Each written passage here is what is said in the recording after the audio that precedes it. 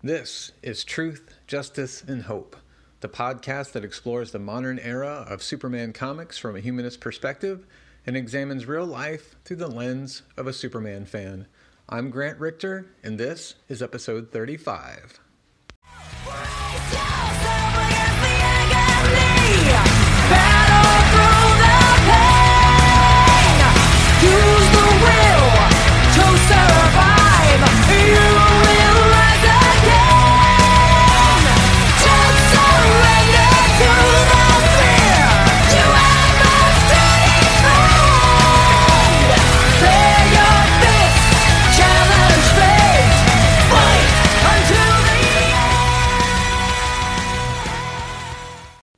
Truth and justice, my friends, and welcome back to the show. This episode, we are going to be talking about Action Comics number 967 and Superwoman number 4, both from November 9th of 2016. But first, as always, I have some thoughts from here at the Fortress of Solitude. So, those of you that have been listening to the show for a while will know that I subscribe to a kind of what would Superman do philosophy. And I articulate that philosophy as truth, justice, and hope, hence the name of the show. And I've talked about hope a lot in these segments because one of the ways I define hope is overcoming anxiety and depression. And, it's also the hope for a better tomorrow, but it's also more of a personal journey for me. And I've talked about justice a lot in terms of, things wanting to be better in society in general. Those who commit wrongdoings, getting their consequences, and those who are being unjustly wronged, finding, some justice in the world. And the one thing I haven't really talked about that much is truth, which is partly ironic because for me, that's kind of the whole linchpin. Because truth, justice, and hope, for me, is about constantly working on being a better person. And the easiest way to do that is to make sure you're not doing anything that you have to lie about later. If you're doing something that you don't want people to find out about, whether it's your partner or your boss or your kids or the law, then you're not being truthful, honestly. You're not doing, well, let me take that back.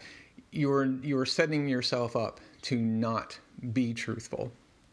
And therefore, if you avoid doing anything you have to lie about, then you are on the path of truth, which is very important to me.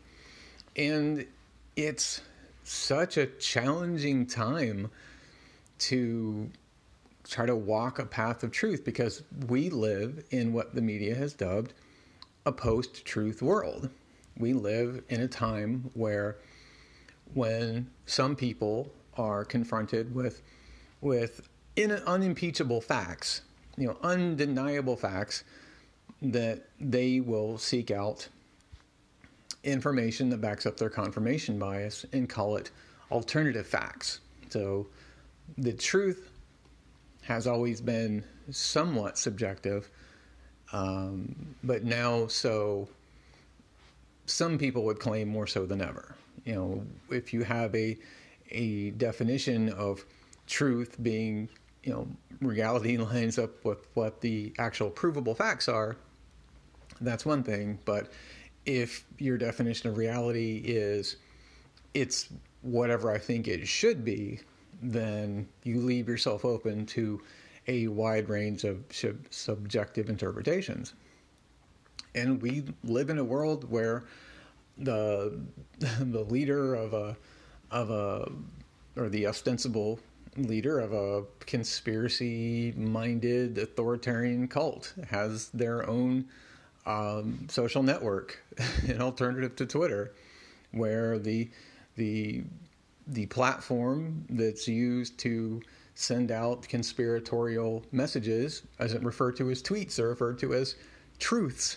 So it's, an Orwellian inversion of what truth really means. But That's why I think it's so important to stay true to the truth, right? Because if you are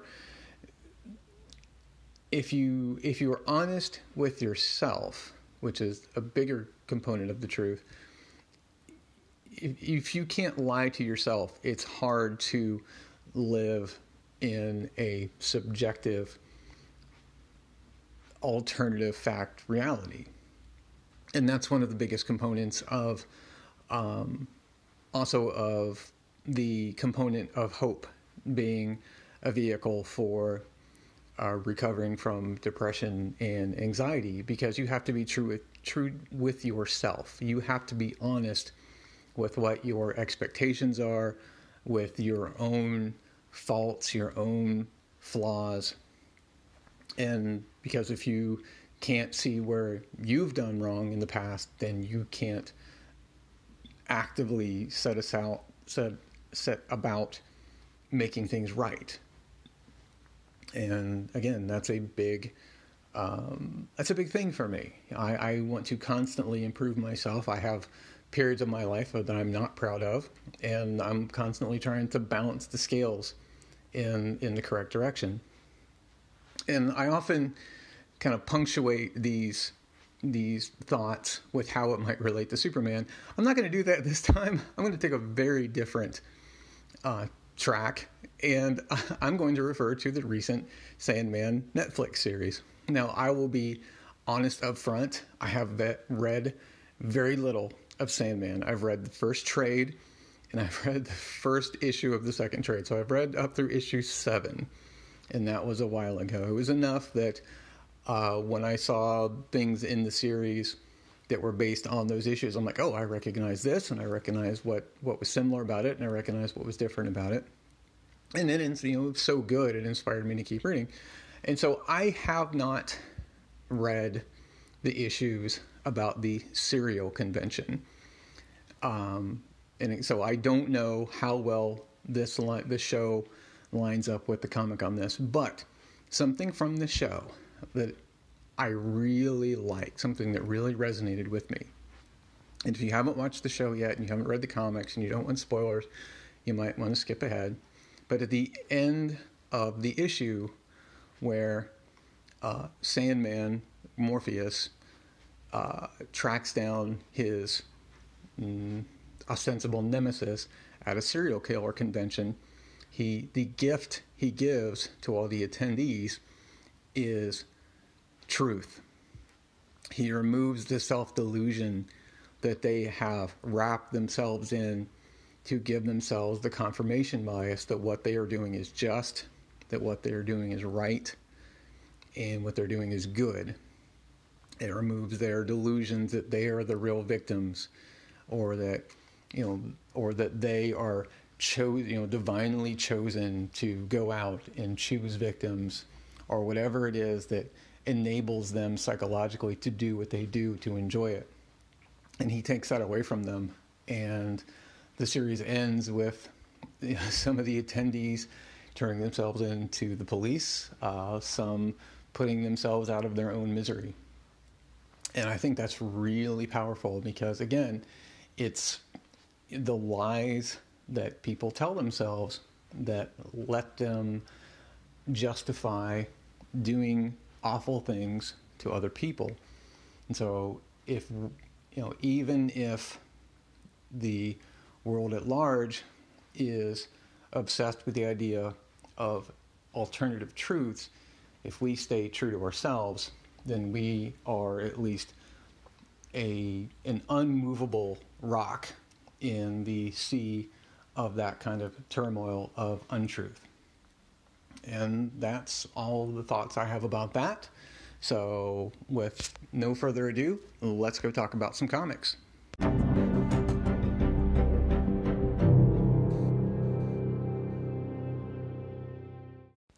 All right. Once again, we are going to be starting our comic book journey this week with Action Comics number 967, released November 9th of 2016.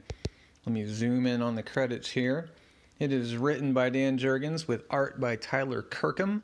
Brad Lee is the letterer, and Arif Priyanto is the colorist. Clay Mann and Brad Anderson with Dan Jurgens did the main cover, and Gary Frank with Brad Anderson did the variant cover.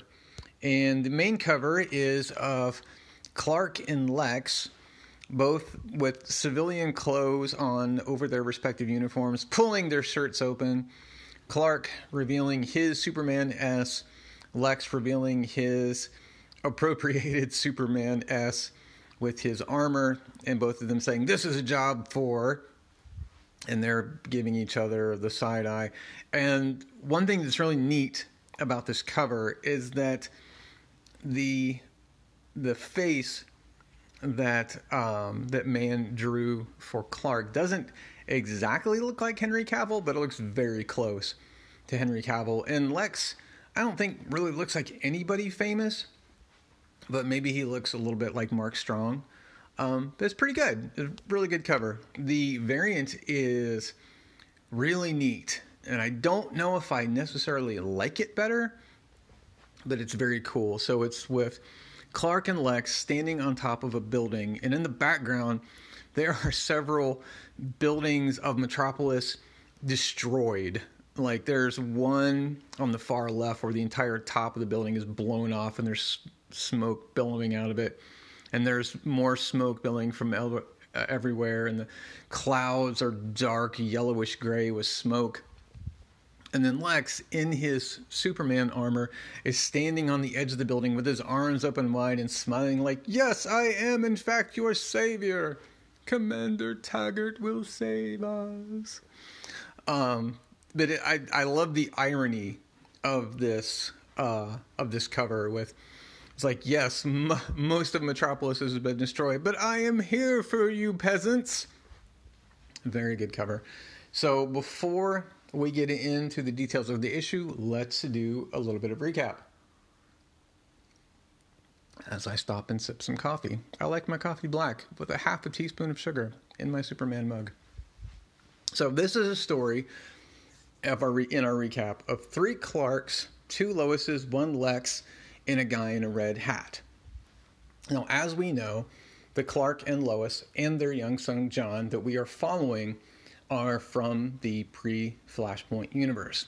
And when they came to the post-Flashpoint universe, roughly 10 years ago, story-wise, they laid low because there already was a Clark Kent and there already was a Lois Lane in that universe. In that universe's Clark Kent was also Superman. And their need to lay low was especially reinforced when New 52 Lois outed New 52 Clark as Superman, which is a story that I have not gotten to yet. I am working my way up much faster. Well, not a whole lot faster, but still more fast than I was through the New 52 universe. I am honestly skimming a lot of it. It's not really my cup of tea, but there is some stuff I'm really interested to get to, like, especially as we're going to note at the end of this issue, the Darkseid War. And I want to get to the whole exposing of that Clark's identity and the whole arc where he loses his powers and all that stuff. It sounds really, really interesting, especially since Jean Luen Yang is going to be taking over at least one of the books. But I know that I have to go through a writer who I don't particularly enjoy to get to it. But anyway, back to the recap. After New 52 Superman died, our Clark began operating in public for the first time in this universe as Superman, and coinciding with this, we had the mysterious appearance of another Clark Kent.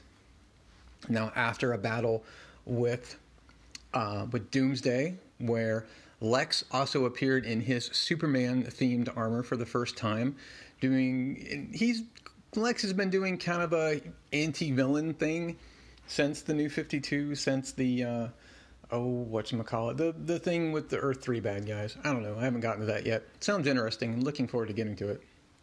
But he's doing good stuff for maybe not the right reasons, but he's ostensibly a good guy right now. And after that whole thing with Doomsday and Lex, our Superman and that Clark had a heart-to-heart at the Fortress of Solitude, where it was revealed that, or the the other Fortress of Solitude, the one in the Himalayas or wherever it is, where it was revealed that the other Clark is fully human, and a psychic scan of his mind showed that he believes himself to be fully human, and that he has memories similar to those of our Clark, though with some differences. Like, he wasn't from Krypton, but he was in fact orphaned and was raised by the Kents. Now, that Clark gave the cover story that the New 52 Superman was just pretending to be him when he was outed by Lois, because this mysterious other Clark was in hiding from a ne'er-do-well company called Geneticron, that we, the readers, and our Superman know, or also in possession of a caged Doomsday, which did not turn out well for them. And when our Superman and this other Clark went to go investigate Geneticron, they found that the building had disappeared, and our Superman has since tracked it to the Amazon. Meanwhile, our Lois has discovered that the New 52 Lois has also died, and she has inserted herself at New 52 Lois's request into her life. And so she is doing a very precarious balancing act of trying to act on what she knew from her old life versus what is different about New 52 Lois's life. And one last bit, at the mysterious other Clark's press conference where he reintroduced himself to the world, there was a guy there in a red hat that we've been following along with, and he has revealed himself to be a guy who has a partner, and they have these big hulking dudes in sci-fi armor that are tracking down someone for something to do with Apocalypse and Superman. So whew, that's a lot of recap. So as we go into the story, it opens with this amazing splash page of the Earth sometime in the future, and it is covered with apocalypse and fire pits, and the moon in its orbit is cracked into quarters, and there are dead astronauts floating around, and there's a shattered space station, and we see Green Lantern's Simon Baz and Jessica Cruz floating dead in space.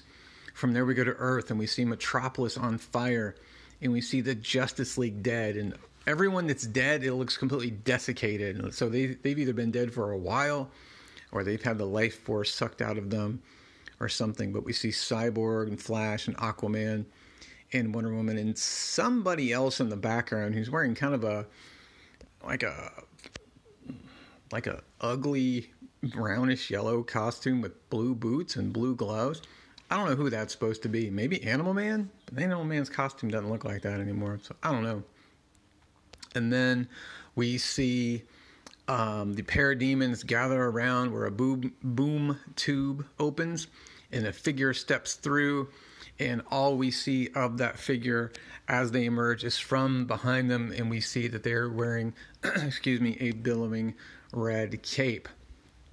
And that is a vision that Red Hat Guy has had of the future.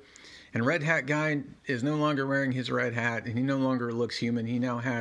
He's very tall, he's very muscular, he has gray skin and slightly pointed ears, and long kind of reddish hair, and he's wearing a black and white and reddish armor with a big side pistol, and then this face mask with big red goggly eyes. And his name, we find out, is Lakal, L'Call. It might be Elcall, but I'm going to say Lakal because it's just easier to say. And he has a partner named Zaid, and Zaid is even bigger than Lakal is, and he also has grayish white skin and kind of pointy ears, but he's much bigger, and his hair is kind of whitish blonde with orange streaks in it, and he has these things that kind of look like tusks that come out from his cheeks in his jaw, and he has big cloven feet, and he is also wearing armor, and his armor is black, and well, it's also black and white and red, but just in different combinations. It's more black and gray than anything really. And he has energy crackling all through. It looks like cracks in the armor around his hands. And they are on some kind of floating platform high above Metropolis. And Lakal is saying that this is his vision of Earth's future and that of untold others unless they act. And Zayd, the big guy, says, we're going to execute him here. And Lakal says, yes, this will be his final mission. And Zayd said, no, Lakal, the slayer of gods cannot stop. And Zayd is very tired, and he has a lot of guilt for actions he's done, and he just wants to rest. But before he can finish that sentence, he senses their target, he senses the location, and he says, the laws of the remnants authorize us, prepare for battle. But before we go to their battle, we go to where John and Clark are hanging out in the Amazon. And there's a very cute page on the splash page where the credits are, where John is holding up his phone, and he's taking a picture of, he's holding up a photo he's taken of Clark in the black and silver costume that he wore during the Dan Jurgens Lois and Clark miniseries from just before Rebirth. Which I covered on episodes 2 through 5 of this show, if you want to go check that out. And next to where Clark is standing there in his black and silver suit that I call the stealth suit, and what McFarlane Toys calls the solar suit for some reason, there is a picture of Clark's classic costume laying out on the bed. And John is saying, hey, Dad, why don't you wear one of these? You should have stuck with the black suit or gone back to the old one with the undies on the outside. So there's Jurgens, acknowledging the old trope of Superman wearing his underwear on the outside of his costume. Ha, ha, ha, ha, ha. And maybe enjoying that joke. Maybe that's why they switched suits. I suspect they switched suits because it matches the one worn by Henry Cavill in Man of Steel in the rest of the Snyder movies, except for the fact of the boots being blue. But maybe I don't know. I acknowledge that the trunks don't always translate well to live action, but I'm still a big fan of the trunks in illustration. And Clark's like, it's not underwear, John. It was part of the suit, a decorative element, all sewn together in one piece. And John says, it looks like undies to me.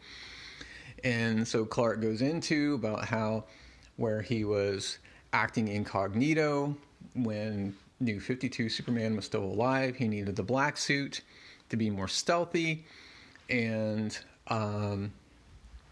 when he began operating in public as Superman, he had the Fortress of Solitude create his current outfit for him, and he intentionally designed it to look more like the suit that New 52 Superman wore, which did not have trunks, to make himself more familiar to the people of the post-Flashpoint universe, which makes a lot of sense. I would have loved it if he'd gone straight back to the classic suit when he reappeared, but there is a good narrative explanation for it, which I do appreciate. And so John and Clark are trudging through the Amazon. They're actually not trudging. They're walking on like these huge branches, like Tarzan from that Disney movie, through the jungle. And Clark's picking up old trees and throwing it out of the way. And there's not an in-story explanation for this, I don't think. Maybe they'll come back to it. But there's a mosquito here, or something that looks like a cross between a butterfly and a mosquito. And I don't know if it's a perspective issue, like it's supposed to be really close to the camera, and John and Clark are supposed to be farther away, but it looks like this insect is next to John's head, and it's bigger than his head. So maybe this will be something they double back to, that the presence of the Geneticron building is mutating the animals around them, or maybe Kirkham just made an artistic choice. It's neat. I don't have a problem with it. I'm just old and like explanations for my stuff. But anyway, and John is asking him, it's like, boy, being Superman must be hard because you don't get any money for doing it, and there's so much that needs to be righted in the world. You'd think you'd be working 24/7. And Clark is like, well, I don't do it for the money. I do it because it's the right thing to do. And yes, it is difficult to balance my responsibilities as Superman with my responsibilities to you and your mom, and to just try to have a normal life. And John also goes into about the super hearing, because John's super hearing has been kicking in, and like he can hear all the mosquitoes in the jungle, and he can just barely tone it out. But Clark tells him, you'll get the hang of it. It's like when you learn to focus on what's the most important and drown everything else out. And John's like, oh, you mean like when I'm playing video games and mom talks to me, but I hear the words, but I don't hear what they are? And Clark's like, don't tell your mom you said that. But they find the Geneticron building. It's smack in the middle of the jungle. They don't know why it's there. They don't know how it got there. And Clark is especially worried because, one, the Doomsday that they fought in the first 6 issues of this series is implied to be the pre-Flashpoint Doomsday. Like, Clark and Doomsday recognized each other, or at least that's the impression we get. Or if not, it's an exact duplicate without any like multiple reality deviations, right? Now, the big difference, I mean, there was a lot of things that happened with Doomsday after Jurgens left the book in the 2000s, which I feel like really diluted the overall impact of Doomsday. But I think Jurgens is kind of ignoring that, which is understandable. But it's like, one, if that's the Doomsday from the previous universe, how did they get it? And two, why did they have it? And so they as they go to fly into the building, we switch back over to Metropolis, where Lois and mysterious other Clark are at the LexCorp building. Now, Lex has recently bought the Daily Planet, and Lois, again, is back working for the Daily Planet. She's taken New 52 Lois's place without anyone else realizing it. And one thing that Lex had asked New 52 Lois to do was to write a book about him. And so she's there dropping off some papers that he wanted, and other Clark shows up dropping off some papers that Clark wanted from him. And while they're there, Lex walks in. And Lex dismisses Clark pretty quickly. He's like, okay, thank you, Kent. You can go. Lois, come with me. And he takes her into his lab. And he's like, well, if you're going to be writing a book about me, you better know everything. Or it's not a book, but it's an interview, an article. And so he takes her into his lab, and there he has his Superman armor in a big glass, like back-to-tank looking thing. And there's these robot arms that are coming down, and they're tinkering with it. And there's a mother box floating in front of it. And she's like, wow, this is impressive. And he's like, I'm surprised you say that, because since you've been here before. And so Lois has to do some quick thinking. I was like, oh, yeah, but that was before you had this armor. That's what I meant. And he's like, oh, okay. And so she asked him immediately, why do you want to be known as Superman? And here we go into a variation of what we've been getting from Lex since the early post-crisis days, or at least since the late 90s, I would say, where Lex's big beef with Superman is that he's not human, and that humans, in his opinion, deserve a champion who is also human. And he goes on about how he and the general public did not trust New 52 Superman when he first appeared. That Superman earned the people's trust over time. And this new Superman, we don't know him. He's obviously not the same guy. He looks a little different. But he won't say where he's from. He won't say who he is. And we don't know what his motivations are. And she says, well, can't you just trust the fact that he's there to help? And he says, well, we don't know that as fact. We know that as supposition. And Lex goes on about how he's the ultimate self-made man. He grew up penniless. He suffered terrible abuse. And that he and his sister Lana persevered despite that abuse. And Lois is like, well, I'd love to interview Lana. Where can I get a hold of her? And she's like, well, she's indisposed at the moment. And those of you who have been listening to the show on the episodes where I talk about the Superwoman series will be familiar with Lois's status from that. And something we'll talk about shortly. And so Lex shows her what he's been doing with the armor.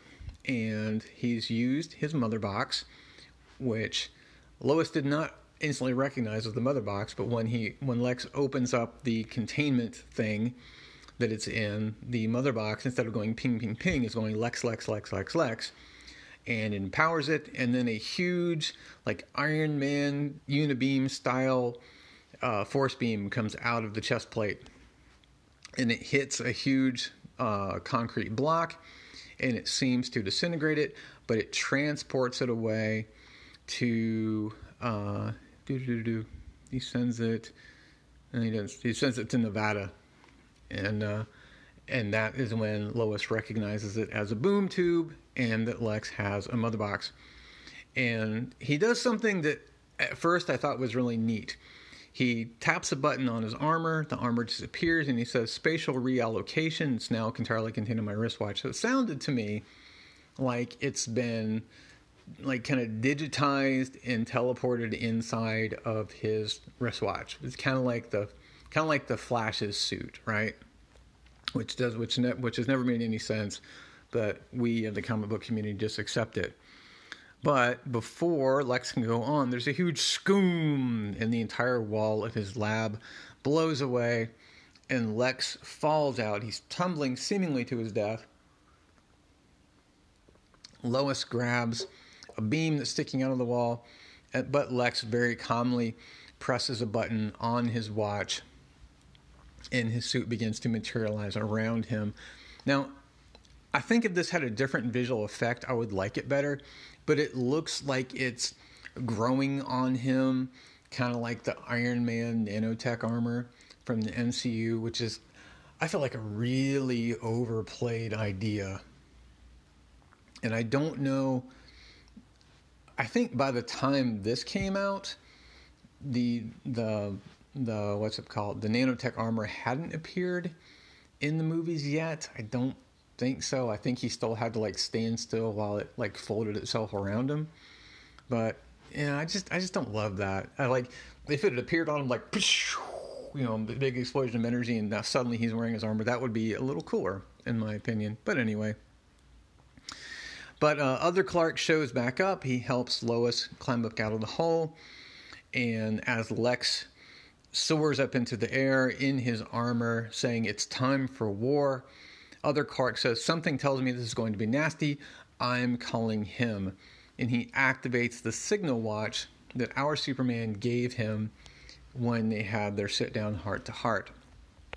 So back in the Amazon, Clark and John are poking around the Geneticron building, and they see this huge kind of rectangular container that was originally containing Doomsday very poorly, and then a bunch of pods that look like they're made out of glass, and they've all been shattered open, and whatever is in those has escaped as well. And I don't know what the deal is with that. Like I've said before, after a while I kind of end up skimming over this era, and I know a lot of people don't love the Bendis era. I kind of love the Bendis era by now, and I read that much more in depth than I read these. Sorry, if you're not a Bendis lover, eventually you're going to get to a point of this podcast where you're just going to be rolling your eyes every episode. But I like it anyway. But whatever, so there's a whole bunch of lab escapees, but before they can figure out what's going on with that, Clark hears the zeet, zeet, zeet of the signal watch, and he grabs John, and he goes flying. So back in Metropolis, Lex is hovering in there in the air, looking around, trying to figure out what's going on, and this huge blast comes out of nowhere from it with a shrack and slams into him. And Lex is saying, "Another sneak attack. Cowards don't have the guts to face me man to man." But then Lacal slams into Lex from the back. And as John and Clark come flying near the planet to figure out what's going on, Zayd comes out of nowhere and slams into Superman. And Clark drops John, but luckily they're right over the Daily Planet building, so John lands on his feet on top of the building. And Zayd is flying off with Clark with these huge jet boots that fit around his hooves. And Zayd says, "You wear the mark of the destroyer. Boss said you'd come." So it's ironic that Lex has appropriated Superman's symbol, but these two associate the symbol with Lex and think that Clark is imitating Lex, which is kind of funny and ironic.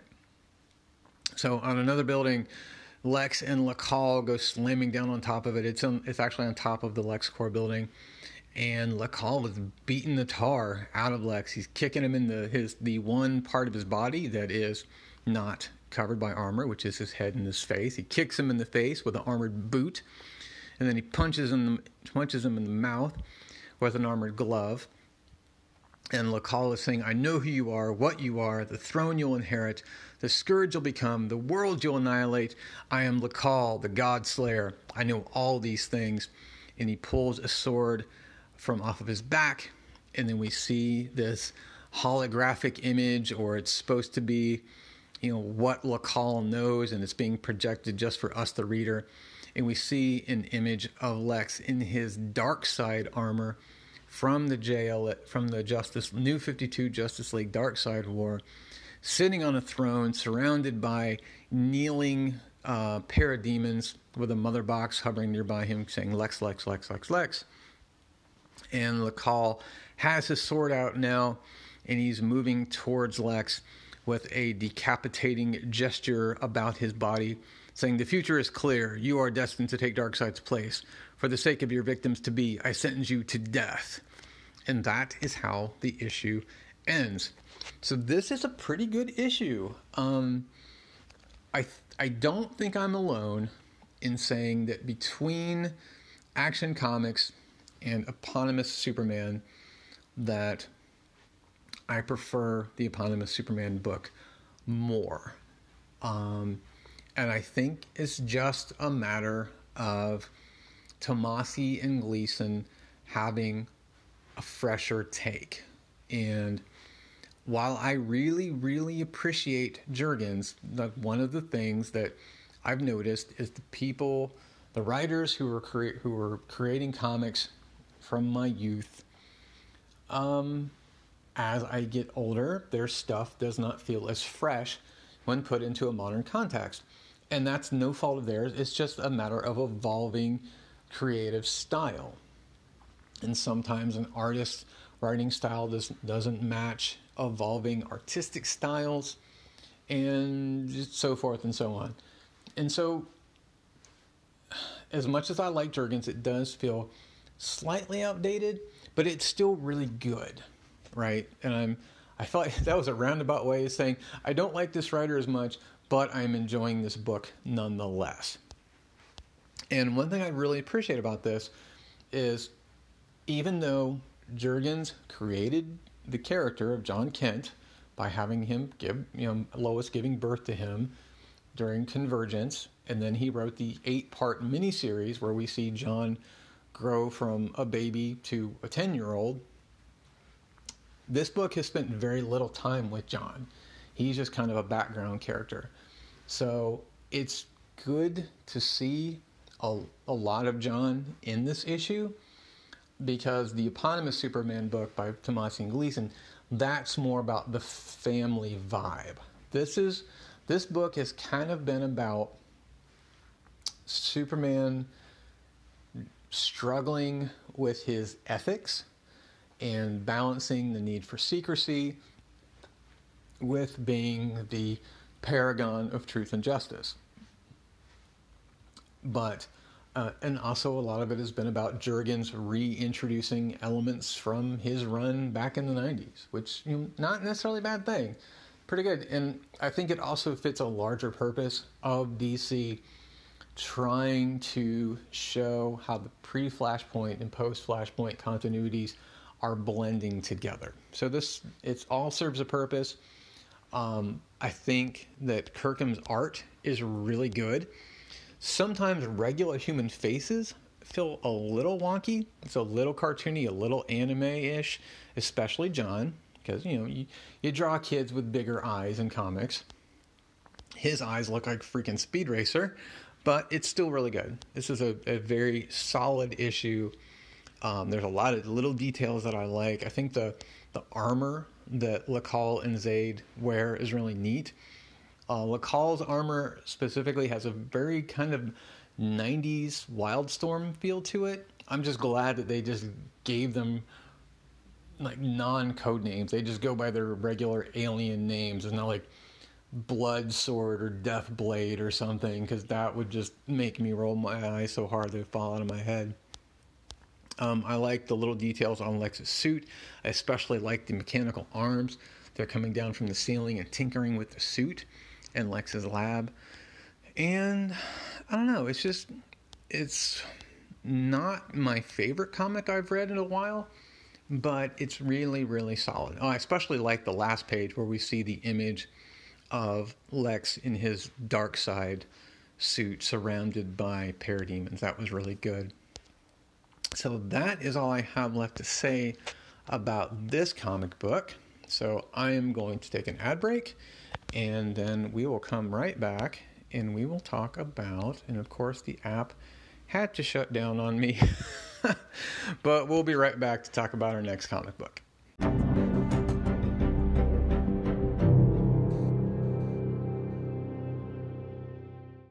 And we're back. And even though I could not remember what we were going to talk about at the end of the last segment, because I am, of course, podcasting professionalism incarnate, we are, in fact, going to be talking about Superwoman number 4 from November 9th of 2016.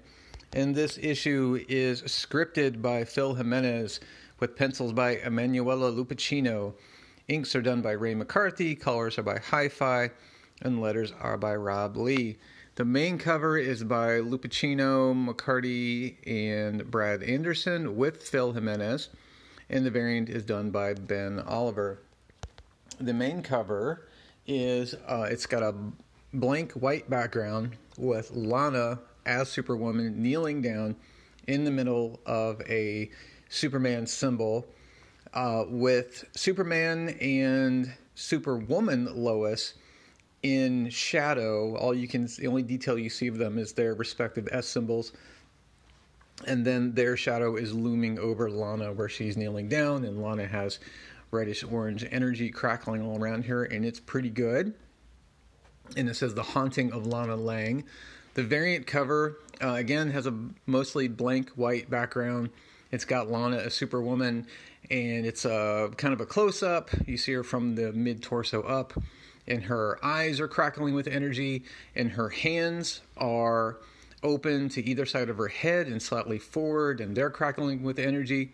And it's also pretty good. The effect I get is that like she's going to release an energy blast out of her eyes, and she's going to maybe somehow enhance it and filter it through energy in her hands, which is pretty neat.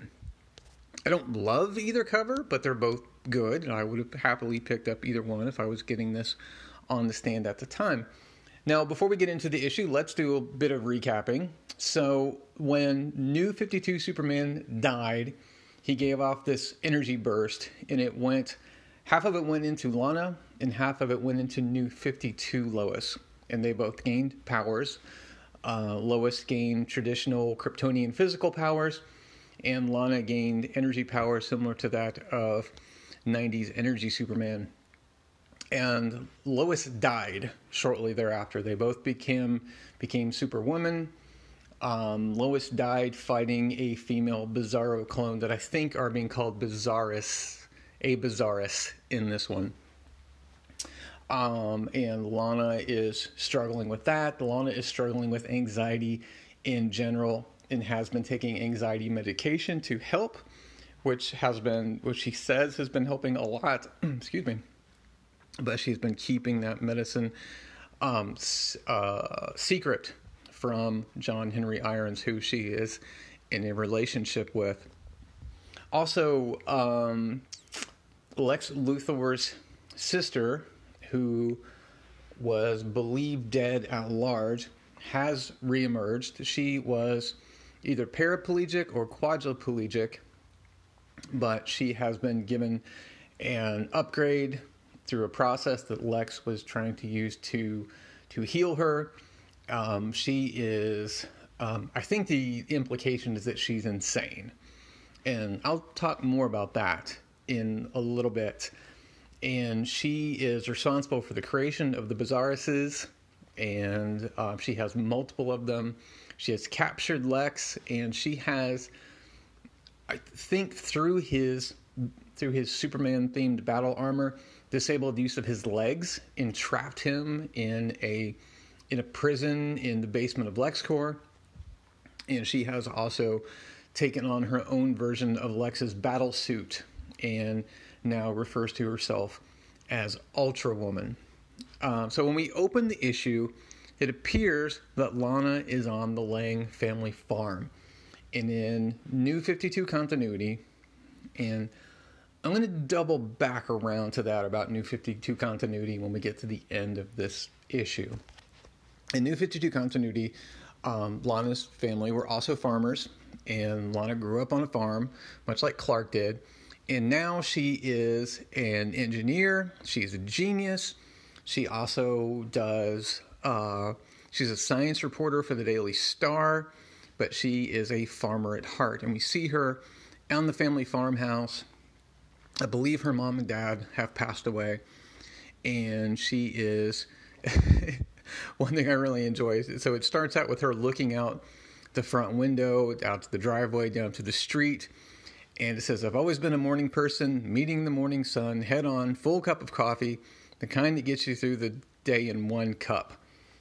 I cannot wrap my head around that at all.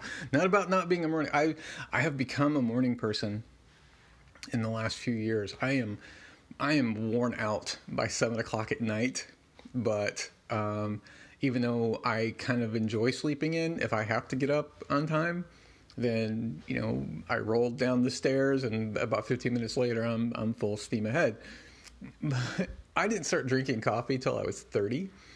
I mostly drink soda, and the reason of that is, and sorry, I like to go on these huge tangents if you're new to the show. Half the time they don't have anything to do with the comic book. But too bad, because it's fun. As you can tell, I've just finished my coffee.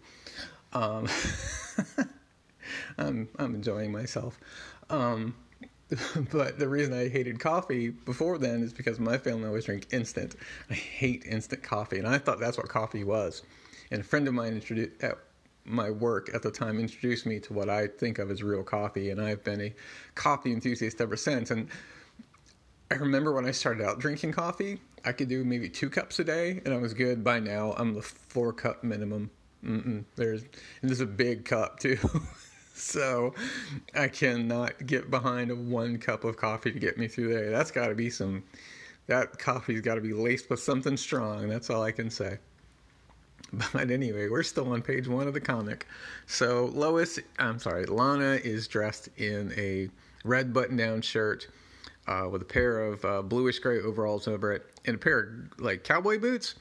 But they're like cowboy boots with heels. These are not farm work boots. I'm sorry. That's a fashion choice, not a work choice. It is a kind of a low wedgie heel. It is actual a cowboy boot, but that's not like a work boot. Sorry. Unless she's going to go get on a horse and go rustle up some cows or something. But I grew up partly on a farm. But she goes downstairs and she turns around and there's Lois. But it looks like New 52 Lois, because the visual cue to that is she has longish black hair. And our Lois from the pre-Flashpoint continuity, who is now existing in the post-Flashpoint universe, has shorter brown hair. And Lois is like, "You can't be my Lois. because she's dead, and you're obviously that new Lois who is taking her place, and you've got some extensions and a dye job, but you can't fool me. And she's kind of railing on what she thinks of as New 52 Lois for outing New 52 Clark's secret identity. And it looks like she actually goes to punch her, and it looks like she's trying to reach forward to grab her by the shoulder with her right hand, and she has her left hand pulled back in a fist, but her right hand goes completely through Lois's body, and she panics, and she lets out an energy burst which blows out the side of her house. And Lois is like, "So, you got that out of your system yet?" And Lana reaches out again, and her hand goes through Lois, and she says, "Get back, you're one of those bizarros, aren't you? Like the one that killed the real Lois. How did you find me?" And there's something interesting in this, and it's going to be part of the problem, not problem, but why I don't really love this issue. Spoiler. Lana references knowing that pre-Flashpoint Lois and pre-Flashpoint Lois and Superman are married, and she recently met pre-Flashpoint Lois, our Lois. She's met our Clark before. They met, during the death of New 52 Superman. They met briefly. It was either in the DC Rebirth one-shot or the Superman Rebirth kind of prelude to the current eponymous Superman series. And that's where Lana takes our Clark to New 52 Superman's Fortress of Solitude. And but I don't think anywhere he's revealed that, obviously Lana knows that Clark is Superman. That is one holdover from the pre-Flashpoint universe to the New 52. But I don't think they ever mentioned that they're married. And so, I mean, again, it could be something that just happened off panel, or maybe it's a leap of logic, or maybe it's something else. Because after they talk for a minute, they're just, Lana's saying, "You've come to haunt me for eternity." And Lois says, "That's a good headline." But then from off panel, somebody says, "Aunt Lana." And Lana turns around, and she's sitting in a restaurant with John Henry and Natasha, John Henry's niece. And she's like, wait, what's going on? And it's not really clear at first. The way it came across to me is that there's a time lapse, that she was hanging out at the Lang farm in Smallville, and then she kind of fugued, or she was having a flashback to that moment. But she is, in fact, sitting at this bar with, or not, yeah, it's more or less a bar. It's more like a bar that serves food than a real restaurant. And they're sitting around, they're having a meal, and Lana is very confused. And the three of them are talking about how they helped save the city from this huge blackout. And the news is running a story about how Lex disappeared during the blackout. And Bibbo is there. Oh, it's the Ace of Clubs, right? Now, we have not seen a whole lot of Bibbo since Rebirth. We saw him briefly in the first arc of the eponymous Superman series, where the fight with the Eradicator takes them to Bibbo's bar by accident. And I think that's the first time Bibbo had been seen since Flashpoint. I don't think he was used in New 52. If I'm wrong, let me know on Twitter. I'm happy to fill in my gaps of ignorance. Oh, by the way, the yard people are starting up their weekly thing here at the Fortress of Solitude. So if you hear some yard work in the background, I apologize. But here we have Bibbo's daughter, Joshi.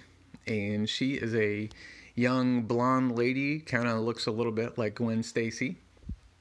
That's an interesting development there.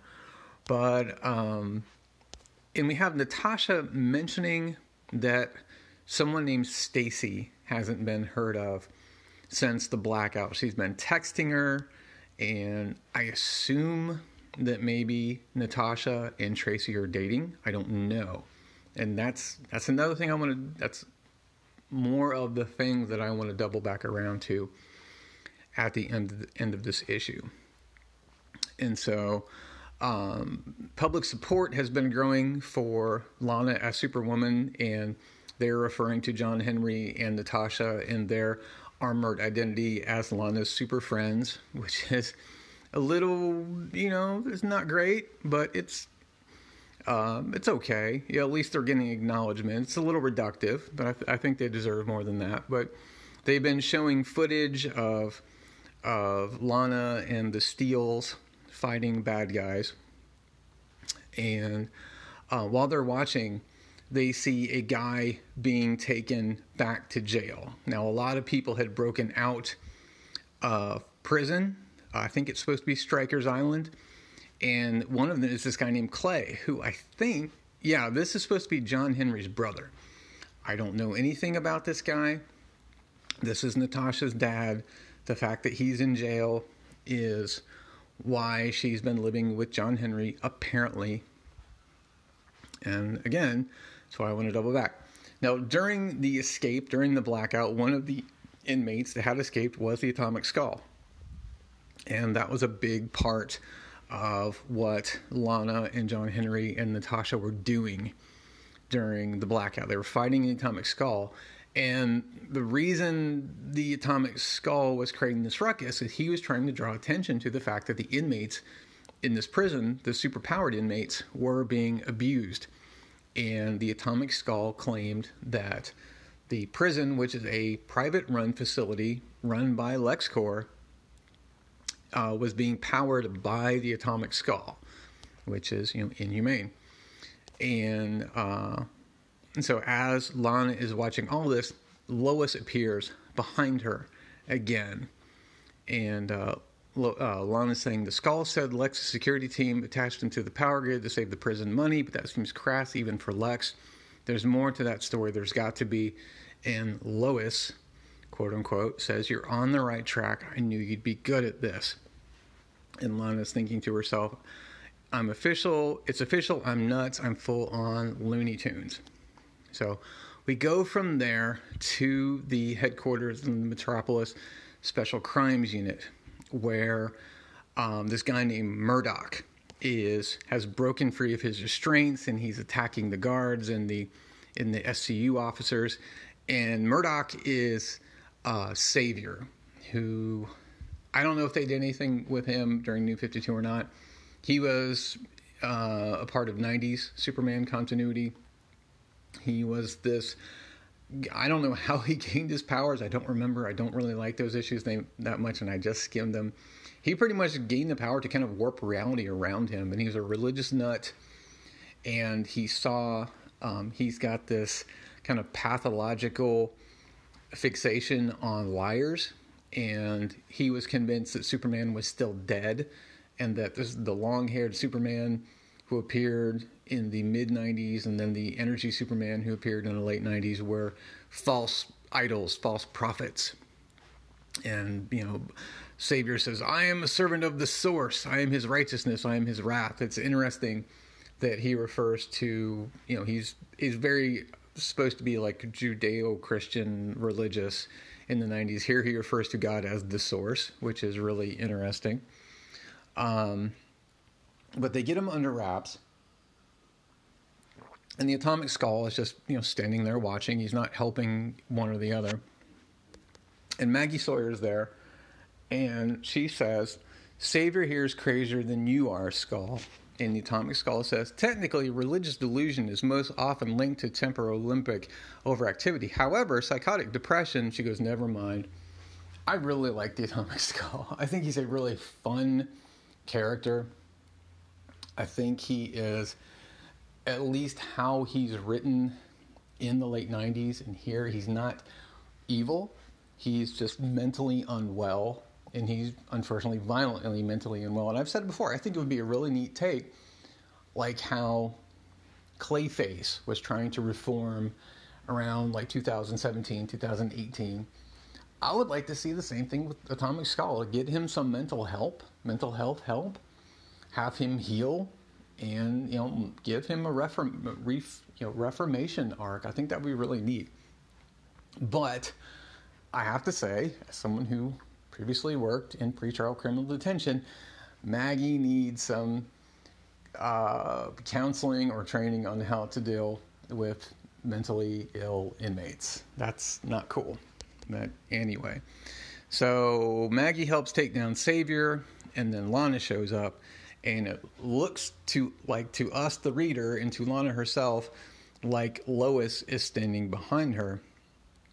And so they get to talking about the Atomic Skull, and we see the skull in his cell, which isn't like bars, but it's just kind of glassed in containment area. And the Lana's thought dialogue box says she's promised Atomic Skull some leniency in exchange for his help saving the city. She thinks he can help her science police initiative in containment strategies development. So, again, possibility of a reformation arc. But Lana goes and talks to him, and we don't really get any dialogue. We just kind of get it from the perspective of her inner monologue. And she says, I asked him about the power siphon the prison used to drain his radioactive energy. He says the device was experimental, created by some LexCorp engineer, a prototype of some kind. Then he mentions his ideas for humane criminal detention, a hypercube of some sort, one that can be tucked away in slivers of time. So put a pin in that, and we'll come back to it. And and so Lana's walking along talking to Maggie, and Lana's saying, I'm not sure he's the guy you want inventing devices like that. And Lois is saying, ask her about LexCorp. And Lana says, well, I will ask her about LexCorp just a minute. And Maggie's like, are you talking to me? And Lana says, sorry, I've been talking to myself a lot lately. And so Maggie's saying we have squads of officers at LexCorp. There's no sign of his assistant Mercy Graves or those clones you said attacked you or Lex. And I'd kind of forgotten that Mercy was in this. And I think Mercy's dead, straight up, because I think that the Mercy that we were shown in this series, which I think was in issue 2, turned out to be a Bizarress that transformed itself from looking like Mercy, who appears like she does in Batman vs. Superman, a thin Asian woman with glasses, to a Bizarress. And so from there we go to LexCorp, and like Maggie said, the cops are searching the building. They can't find him, and it looks, from our perspective, like the cops are searching the floor right above where Lex is, and it looks like the floor is transparent. But what we're actually realizing is that Lex is in some kind of time prison. There's an inmate in a cell next to him. It's the head of the Kryptonite Man. I know nothing about the Kryptonite Man. I did not care for him in the 90s. I don't know anything about him here in the 2000 and in the New 52. That is, and this series really feels more of like a continuation of the New 52 than anything else. But here his head is disembodied, and it's in its own tiny little cube. And the Kryptonite Man is saying, you're in a fourth dimensional time trap, Lex, tucked away in a little tesseract of time. They can't hear you. They can't see you. They don't even exist in the same temporal space. So that is the same thing that the Atomic Skull was talking about, his idea for more humane inmate housing. So that's interesting. So from there, we go back to Lana being in her farmhouse. And so what we're realizing now is that the whole farmhouse scenario is in Lana's head. And so Lois is seemingly appearing to Lana as a hallucination in real time, but Lana is also having these kind of mental dialogues with Lois in kind of mental space, which is interesting. And so they are, first Lana's accusing Lois of being a ghost, and Lois is like, I never said that. And so this goes back and forth for a little bit. And Lana says, you're no ghost. You're the guilt and shame and sadness in my brain, all bundled into one blobby thing that looks like Lois, because the universe seems to be keenly invested in torturing me for all eternity. She's like, well, I'm done with you. I'm done with all my angst. And she closes her eyes. She squints real hard. She opens it and goes like, ugh, you're still here. I'm doomed. And again, Lois is like, are you done? Because we have work to do. And so they talk for a little bit more about how Lois wanted them to be superwomen together. They do have something interesting here. Lana says, isn't that, Lana says, aren't you dead? Isn't that what happens to when women like us get power, ascension, insanity, and oblivion? Which is a really great point, especially pointing towards older comics. The biggest example I can think of being Jean Grey as the Phoenix in the late 70s and like 1980, who also had red hair and gained tremendous power, went insane, was manipulated by a guy, and then seemingly died, or at least originally died, then was retconned to be something else. But that's a sad trope, is that it's this idea that women can get power but they can't handle it. And so that's really clever of Jimenez to come back around and bring that up. And so they're talking about Lana's anxiety and how she's taking these anxiety pills, and she won't apologize for taking them. Good for her. People who have need medication to deal with a mental illness should take their medication, but she's hiding it from John Henry, like I said. And she says the reason that she's hiding them is because she's afraid that she would tell him that the pills help her more than he does. Now, that is, in my opinion, that's completely on Lana for feeling that way. Well, let me put it this way. She's afraid of what John Henry would think. I personally believe John Henry doesn't have such a big ego that he would be offended that Lana needs pills to deal with her problems, and that just having a nice, caring boyfriend is good enough. If you care about your partner, you want them to be healthy, and a caring partner wouldn't look down on you for getting the help that you need. But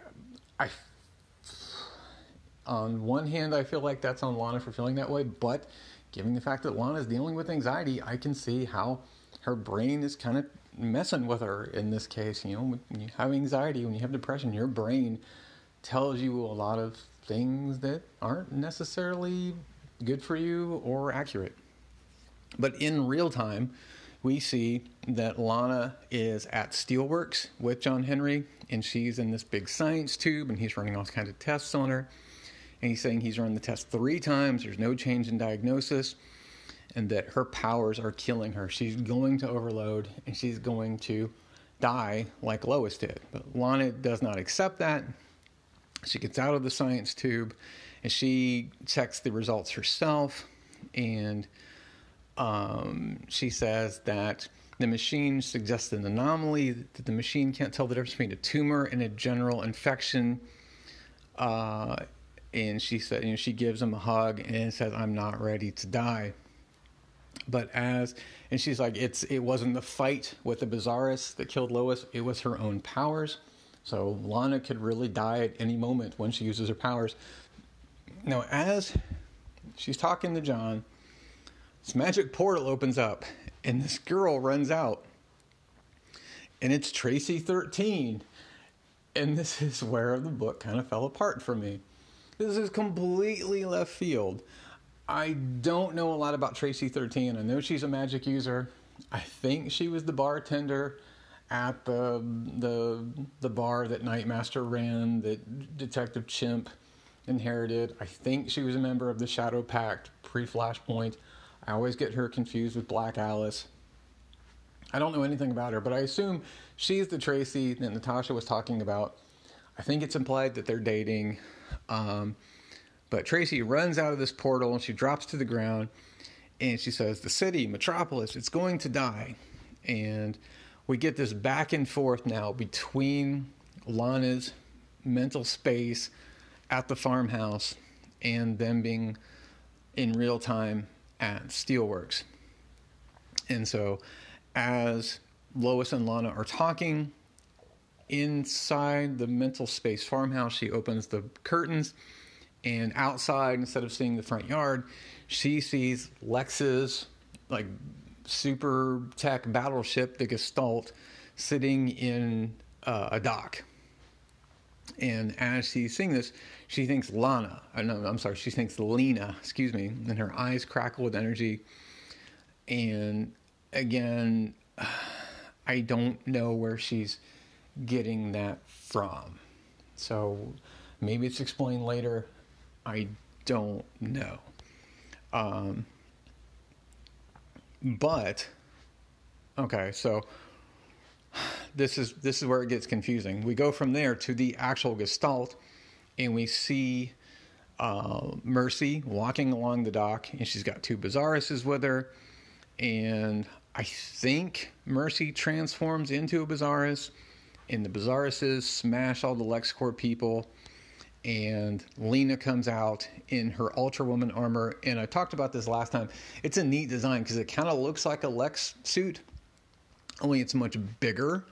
And I think the torso of the suit covers Lena's entire upper half of her body, including her head.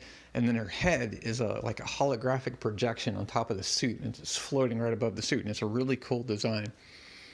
And so maybe what's happening is that Lana is seeing what's going on in real time somehow inside of her mental scape. I don't know. It because like I said, it's very confusing. But while all this is going on in real time, Tracy at Steelworks is saying, my magics feed off cities. They give me power. They talk to me and tell me their secrets. It was all planned from the beginning. It was all to tear down Lex's reputation, to distract everyone. Okay, so maybe this makes a little more sense now. So as they're talking about this in real time, Lana is realizing that Tracy's talking about Lena. And so maybe that's where she's getting this idea of Lena at the Gestalt in her headscape. I don't know. But anyway, in real time at the Gestalt, Lena reaches out her hand, and it looks like she telekinetically lifts the entire Gestalt up out of the water. So I don't know if she's using telekinesis or some kind of magnetic energy or something, but it's hovering over the city and it's glowing. And we see a close-up of Lena's face, her holographic face, where she's smiling malevolently. And Tracy's saying that ship, it's much more than we thought it was. She's going to use it to take Metropolis apart brick by brick. And you don't even want to know what she's going to do to the people. And the only thing that can stop her is Superwoman. And Lana says, oh, squiggly bad words. I'm just going to say, oh, crap. So, again, I don't really understand what's going on. And I'm going to give it the benefit of the doubt and say all will be explained later. Because I grew up reading like late 80s Claremont, where he would start a plot thread that just stopped and come back to it a few issues down the road, and you just had to bear with it. And I love Morrison, where things don't always make sense, but you just kind of have to hold on and enjoy the ride and figure it out later. But my problem is, like I said, this book feels more like an extension of the New 52 than anything else.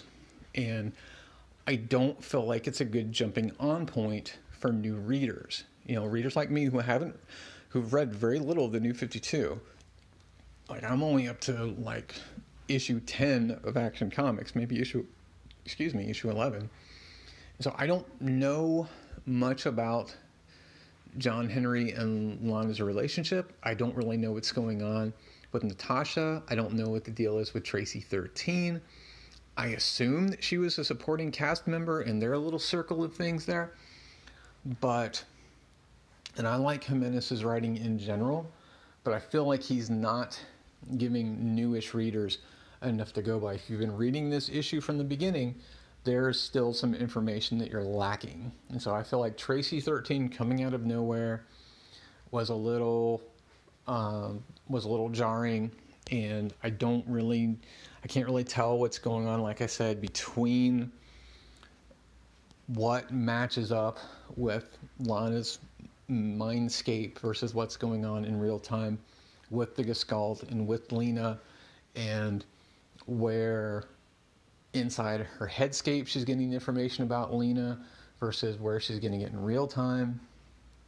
Because it's written and it's shown as she makes the intuitive leap of logic about Lena before Tracy tells her in real time. And so I don't know if it's just supposed to be implied or what. Now, that being said, I really, really like Lupacino's art in this one. It looks stunning. I like Jimenez's pencils on the previous issues, but Emmanuel Lupacino's work is fantastic. I have no problem with the art at all.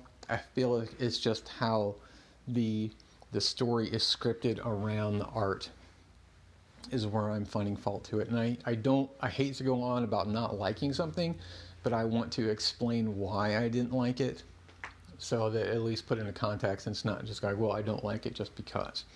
So, not a huge fan of this issue. I'm hoping it makes more sense in issue 5. Maybe those questions I have will be answered. I hope they are. If they're not, I'm going to be disappointed. And I know this series didn't go on a super long time. It lasted less than 2 years. And if that's the case, I think I can kind of maybe see why. It's not anything to do with the characters. I think the characters are really interesting. And I think the theme of this book so far is dealing with mental illness. Because you have Lana struggling with her mental illness. We have the Atomic Skull, who suffers from a form of delusion. We've seen Savior, who also suffers from a form of mental illusion. We see Maggie Sawyer being insensitive about mental illness. And so I like that. I think that's really cool, and I think that's really smart.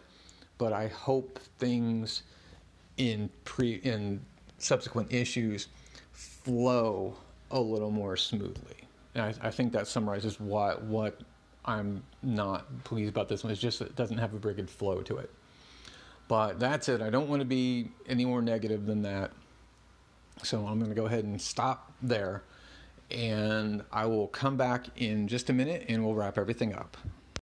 And that does it for episode 35 of Truth, Justice, and Hope, a Superman podcast. I hope you enjoyed listening to me talk about these comics as much as I enjoy talking about them.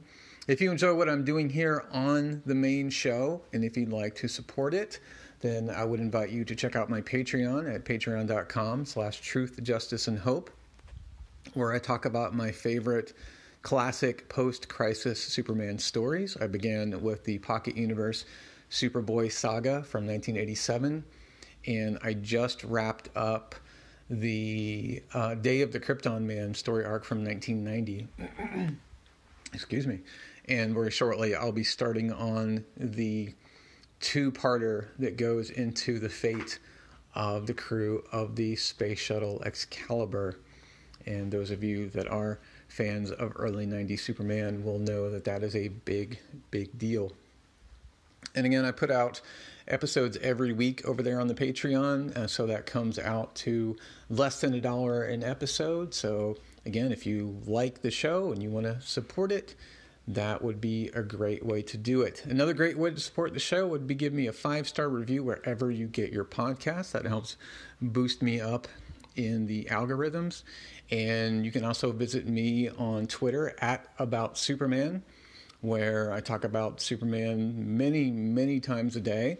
And I usually do so by giving my thoughts on whatever Superman comics I'm reading at the time. I talk about some stuff from the 80s. I talk about some stuff from the late 90s, the late 2000s, a little bit of the New 52 here and there. and I'm just about to start again on 2019. So if you want to check that out, that would be a great thing. Something that I would enjoy immensely if you would follow me there. Next episode, I'm going to get in the Legion time bubble and head back to the far, far future of a few weeks ago and review Batman Superman World's Finest number 5. So it is going to be somewhat of a shorter episode, but it should be a lot of fun anyway. But until then, remember to fight fear at every turn with an open mind and an open heart. Love ya.